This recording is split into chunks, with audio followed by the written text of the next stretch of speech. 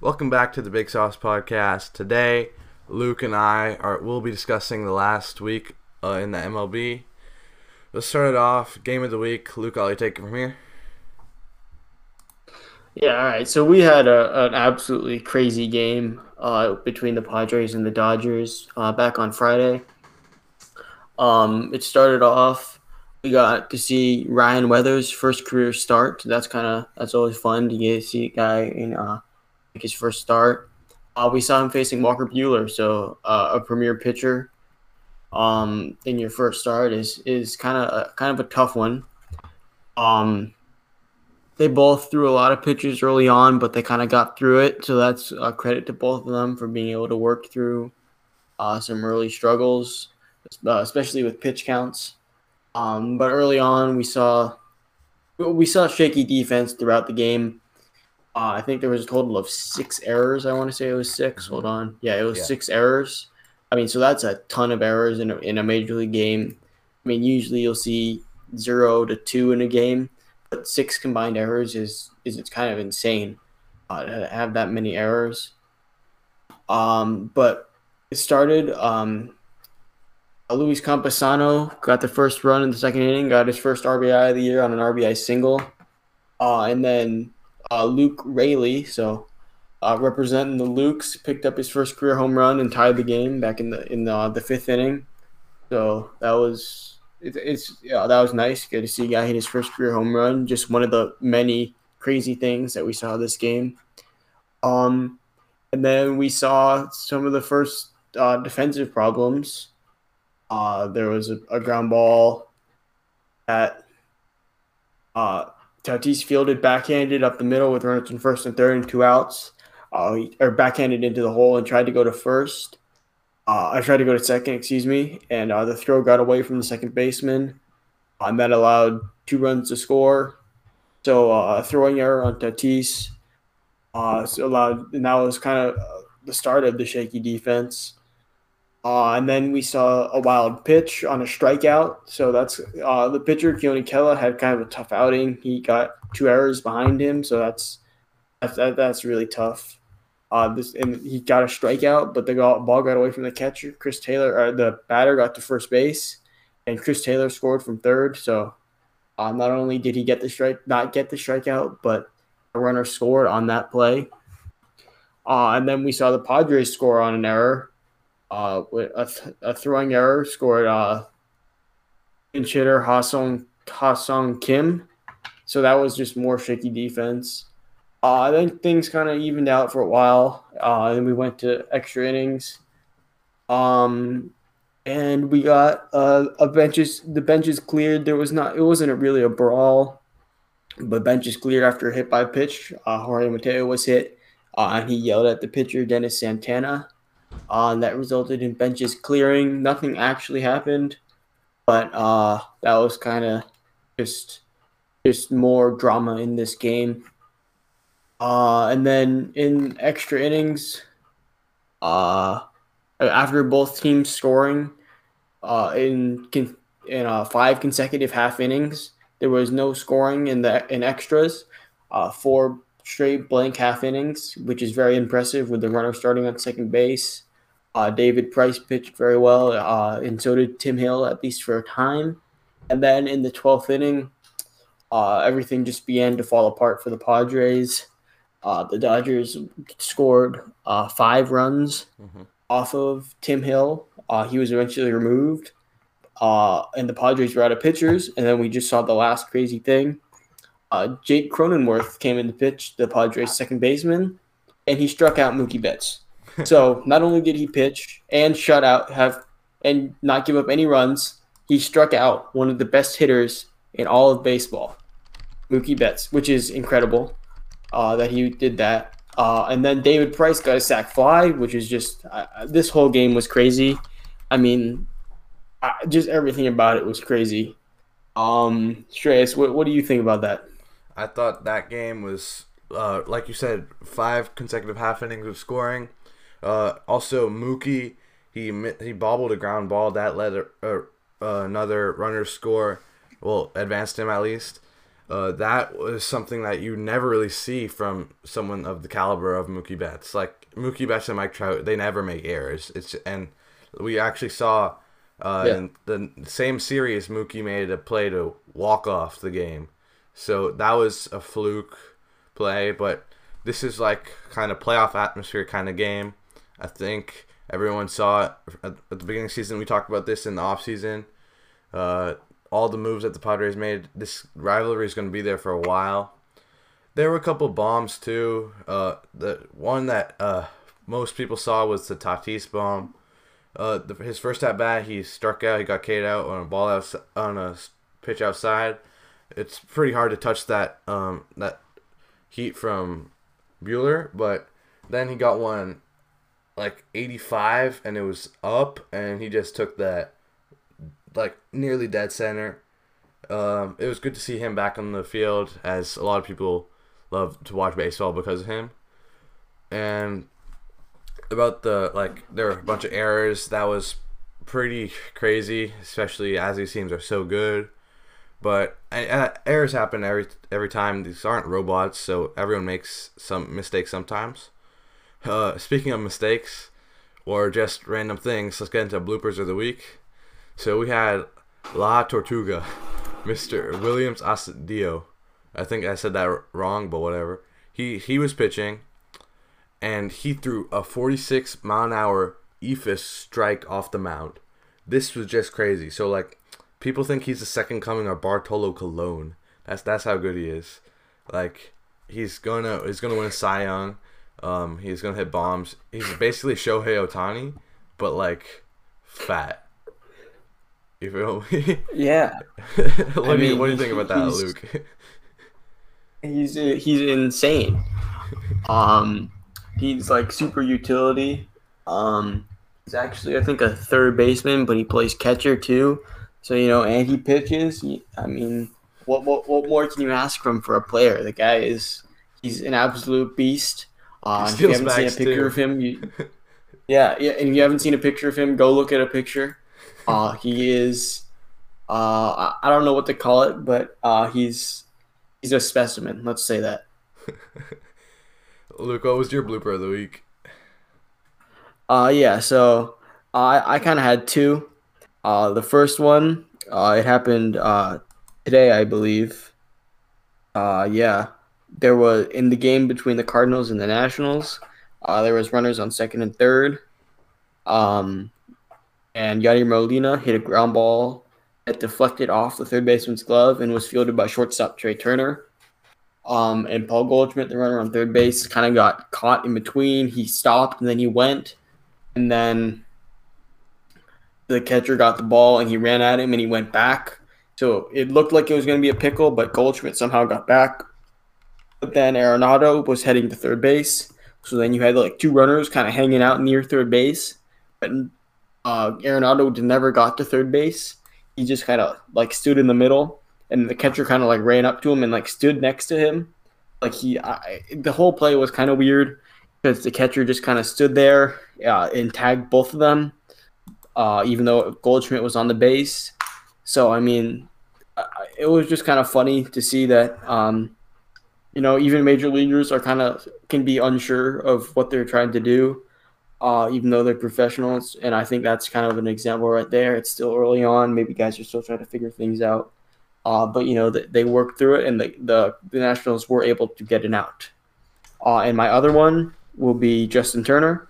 There was a pop-up to him that he went back and he caught. And as he was running in, he tripped on third base because – that's what athletes do. You just trip and fall. And so that's kind of a smaller one, but it's still kind of fun. Kind of funny that he just completely tripped on third base and just face planted, which was kind of funny to see. I think now we'll move on to the pitchers of the week. Yeah. So my pitcher of the week, Carlos Rodon, threw a no-hitter. Basically, if you have a no-hitter, you're going to win pitcher of the week. That's just how it is because they're pretty rare.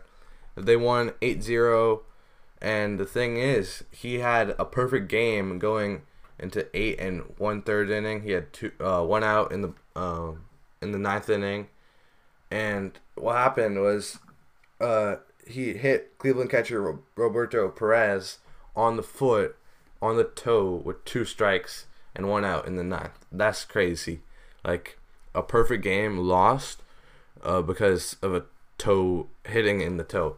I think what the hitter should have done, they're losing 8-0. They're going to lose the game anyway. He should have moved his foot a little bit to the side, and he wouldn't have gotten hit, and it's still a ball, so he would get another chance to hit. But, like, if you're going to end a no-hitter or a perfect game, you don't want it to be like that. Like, we saw Max Scherzer a couple years back. The hitter leaned into it to end it. It's not a nice way to end a perfect game.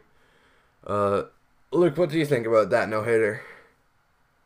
Yeah, it was really painful to watch. It was so close to perfection. The ball just barely hit Roberto Perez. And like, as much as we like to think it's very easy to get out of the way of pitches like that, that was a slider coming down and in.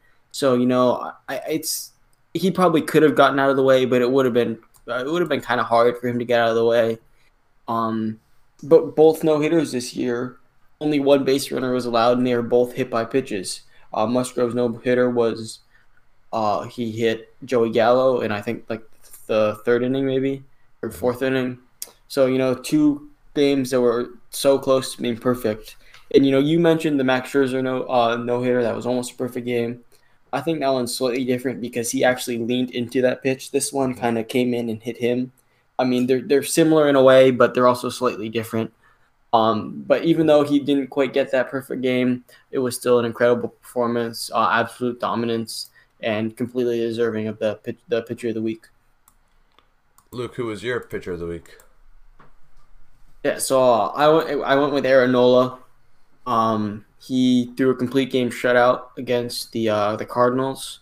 His first complete game shutout of his career. He had thrown 2 7-inning complete games, so this is his first 9-inning complete game.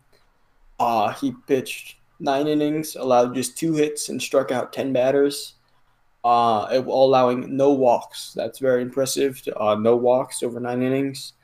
So he was very good. Obviously, if you gave up no runs, just 2 hits, also very impressive.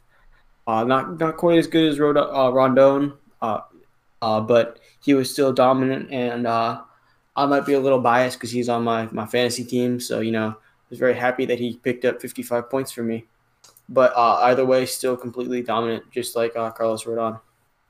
Also, shout out to Bieber for getting his 48th strikeout. It was the fastest to do that since Randy Johnson in 4. Like, it's the most strikeouts in 4 starts. I believe that was the record. Yeah, I thought it was. Yeah, I think he tied the record, right? Yeah, he tied it with Randy Johnson, I think. Randy Johnson. All right. Yeah. All right. So now my hitter of the week. Let's get into that. Yerman Mercedes. He's just been on fire. He's hitting .415 right now in 53 at bats, 4 home runs, 22 hits, and he has 1.17 on base percentage, and he's slugging like a little above 700. So I just had to shout him out. He's a DH.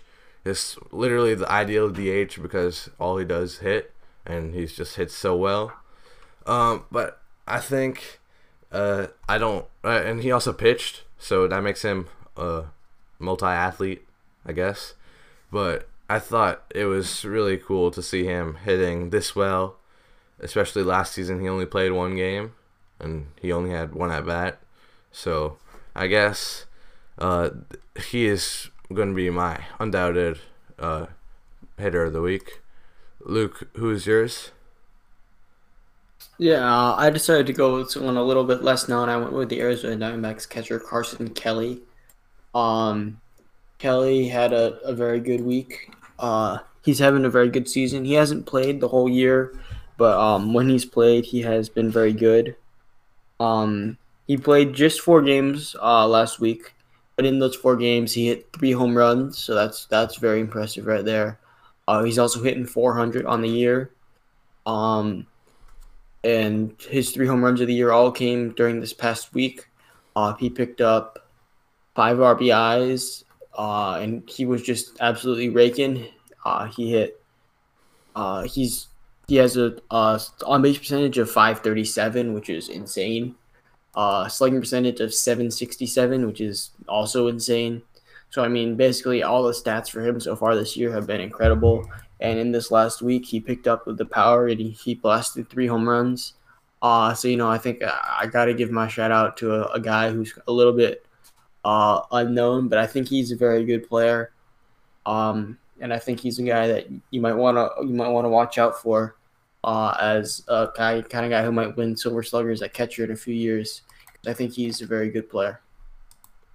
Yeah, let's get into the bombs of the week. For me, I had Bryce Harper versus the Cardinals. 425 feet. The home run was 425 feet. Excuse me, and it was exit velocity 111.8 miles per hour. It was just like absolutely smoked. He puts the bat in one hand, and he puts the barrel in his hand, and then he starts doing celebration to the dugout. It's probably before it even landed. He just knew it was out.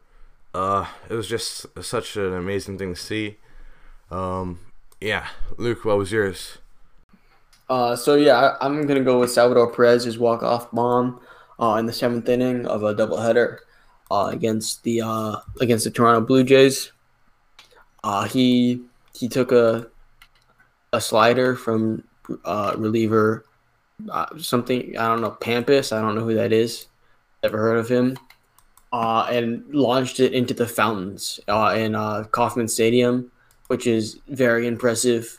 The fountains are way out there. That ball was tracked at 459 feet, so that was an absolute bomb. He had a great week. He hit another go-ahead home run in the 7th inning of a 9-inning game. And in this one, he knows it as soon as he hits it. He flips the bat. Does a little bat toss. He turns to the dugout and he's hyped, and he should be because he just launched an absolute bomb for a walk-off home run. Because he's just been absolutely going off this week or recently. He hit a few other home runs, but I think this one was the best just because it was the farthest, and it was also a walk-off home run. So you can't go wrong with a absolute bomb to win the game. Does Todd Frazier play on the Pirates now, bro? Does he? I think he might. Hold on. Because Brian Reynolds, he also hit a bomb, and he was at home plate. Like, what happened to him? Pretty sure he does.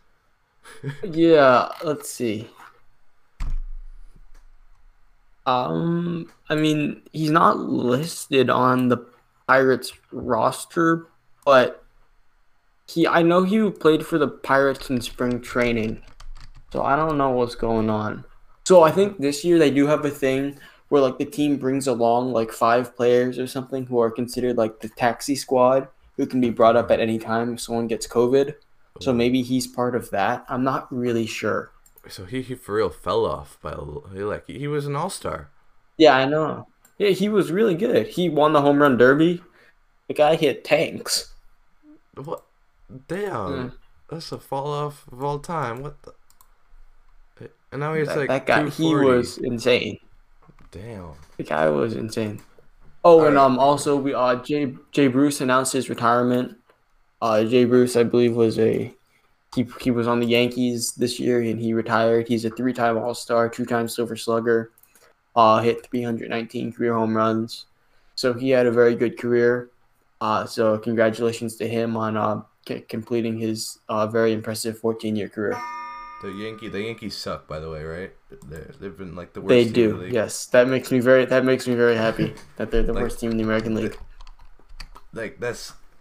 Isn't this team weren't they just in the they won a round in the playoffs, right? And then I mean, everyone expected them to be really good. What the hell? I don't know what's going on, man. I mean, the Red Sox are doing really well, and I did not expect that. But it makes me happy. The Yankees are bad. The Red Sox are good. They have a worse record than the Pirates. Really? Yeah. I didn't know that. Pirates are Wow, 7-9, and the that's pretty Yankees are bad. 5-10. Ah, damn, 5-10. That's pretty bad. Yeah, we'll wrap it up on that note. We'll be back next week. Peace.